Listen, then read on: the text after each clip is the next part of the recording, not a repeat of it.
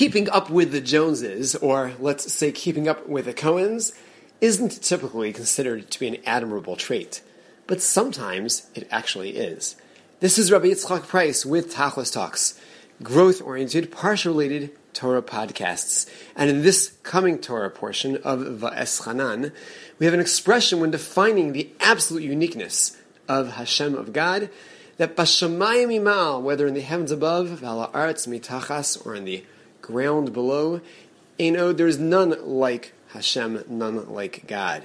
Well, this expression, Bashamayim Mima'al, the heavens above, V'ala Aretz Mitachas, and in the earth below, which, by the way, makes its way into our liturgy as well. We have that line in the Aleinu, if that sounded familiar. That line is seen by the sages as a lesson for life. Aside from the clear and critical message of the absolute uniqueness of Hashem, there's another lesson in terms of how we look toward the other and our aspirations in life in general. There's a typical human tendency that we do look at others, the Joneses or the Cohens of our lives, and we do so in kind of a dual direction.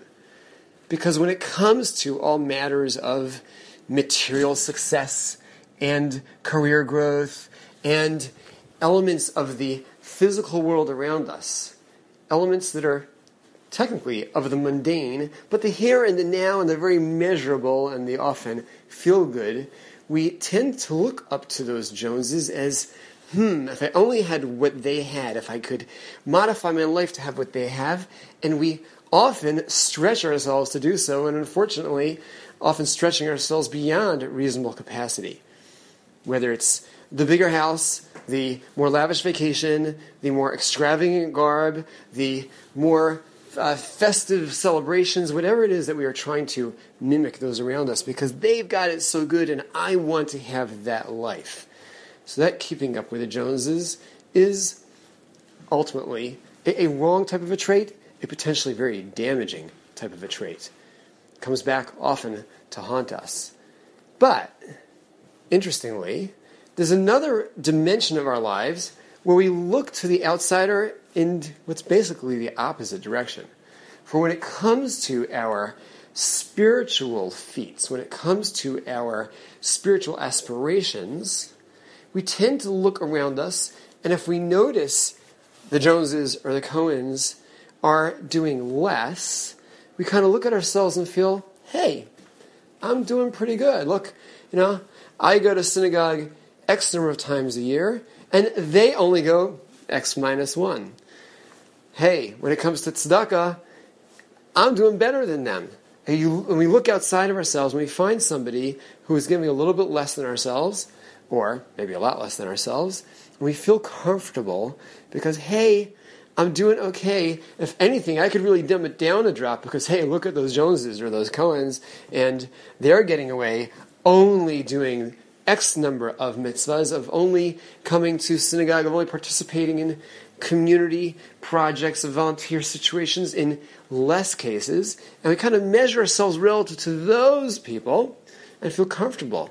Now, notice that in both cases, we could have easily looked the other direction. When looking at who's living a more lavish lifestyle, we could have just as easily said, okay, who's getting away living a little bit more modestly? Who's getting away without the elaborate fill in the blank, whatever it is that you are looking at the moment? But we notice the ones who are living that extravagant life. And when it comes to the spiritual, we could easily notice that there probably are some people who are excelling in the spiritual realms, who are committing themselves to more mitzvahs than I might be, but we tend not to notice them and look at the fact that there are others who are kind of getting away with less. Bashamayim mima'al, the heavens above, is a message. When it comes to matters of the heavens, that's when we should be looking for the role models of the ones who are doing more than us, the ones who are, in fact, giving more tzedakah, giving more time, dedicating more energy to various spiritual pursuits. That's when we should look mima'al for those who are above, and we should try to keep up with those Joneses/Cohens.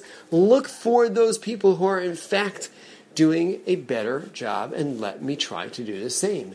when it comes to Ba'al Ha'aretz Mitachas, matters of the mundane. Hey, look below you. Don't bother looking for the person who is living the more extreme, more successful life. Look to the fact that there are others who are getting away with less, and let that be the goal.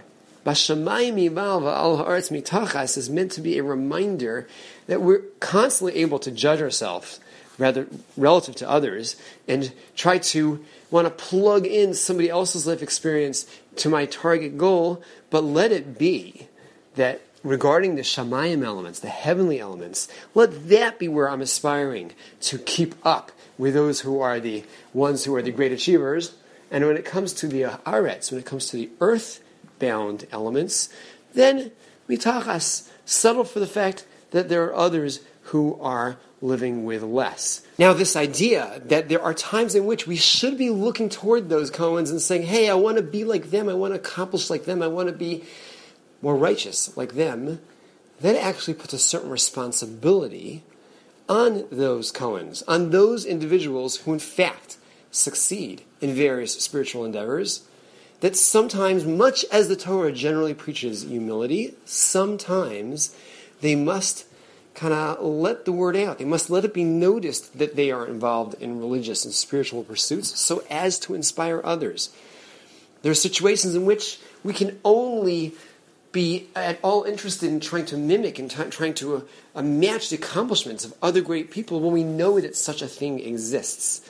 Now, of course, we can go through the checklist of Torah and simply learn Torah that way, but when we realize that, hey, look, he and she are managing to do those extra mitzvahs, dedicate the time to Torah study, be involved in communal endeavors, it does inspire the rest of us. And hence, those Cohens that we, yes, should be mimicking, we should be aspiring to be like them in those Shamayim elements and mimicking the heavenly pursuits, sometimes they must let us know about that as well. This concept goes way back. The idea of having plaques, of noting who has donated to various causes, goes back to the Beis HaMikdash, back to our holy temple in Jerusalem, where the families who contributed significant gifts were to be noted so that others would say, hey, if they can do it, then so can I. I recall an anecdote from my youth, as my daughter would say in the last century, when I was present at a gathering for a specific Jewish cause where they were trying to collect funds, and somebody stood up, he was acting as the MC, and he made, what at that time back in it was probably the late 1970s, was quite a sizable gift, and declared that everybody should know that I'm committing to give X number of hundreds of dollars towards this cause. I believe actually it was $500. Again, not a huge amount, but when you hear the context, maybe you'll get better appreciation of what this triggered in other minds. Because this individual was known to be living in one of the most modest homes in this particular community, driving of the oldest cars in the community, and I personally have been present at the mechanic, having just been there maybe for an oil change or something simple, when the mechanic was commenting this individual had just left that mechanic maybe about a month before I'm together with him at this event. I, at this point, as a teenager, and he as a young middle-aged member of the community, but he had been to the mechanic, and the mechanic comments to me, wow, like, I pulled it off again. I don't know if I can keep doing it, but I seem to each time he comes in, together with his spiritual capacity and my talent, find some miraculous way to keep that vehicle moving another month. So believe me, this guy was not splurging on his car, was not splurging on his home, was not splurging on his clothes, probably not taken a significant vacation in a decade. And when he said, I'm giving $500, I noticed the eyes and the reactions of many of the other people in the room who were doing quite a bit better than him, or at least displaying themselves as doing financially better, were living lives where they spent a lot of money and a lot of other things. I think many of them have been planning and getting away with a $100 donation, or a $180 donation. When he said, I'm giving $500, it became very difficult for any of them to give less than that amount. It was a very significant cause. I'm glad he triggered that type of reaction. But again, the fact that he was doing it, he could have been very quiet and very humble about the fact he was giving significantly, but I believe he knew the truth. He knew how he was viewed in town. He valued the cause, and he was making a commitment, which I'm sure was not easy for him to do. to see to it that they would get his money and many other people's more significant gifts as a result.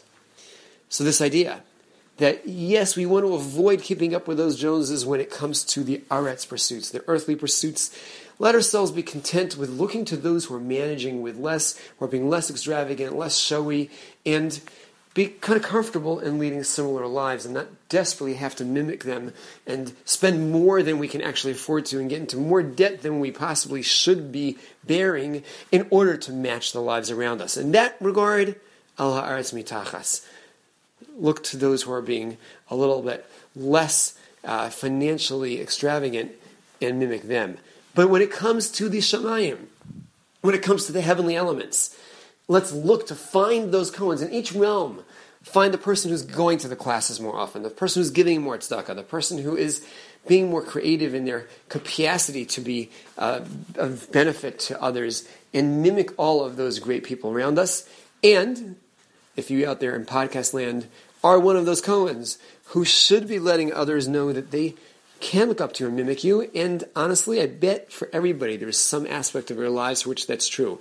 There's some endeavor that you do that it wouldn't be so bad to let somebody else know about it, cautiously, carefully, not in their face, not allowing yourself to become egotistical, but at the same time as we look for those opportunities to pull ourselves upward by looking upward, let's remember that maybe there's somebody else that we can be allowing that window into our lives and saying, hey, copy me. I do this, you can do the same.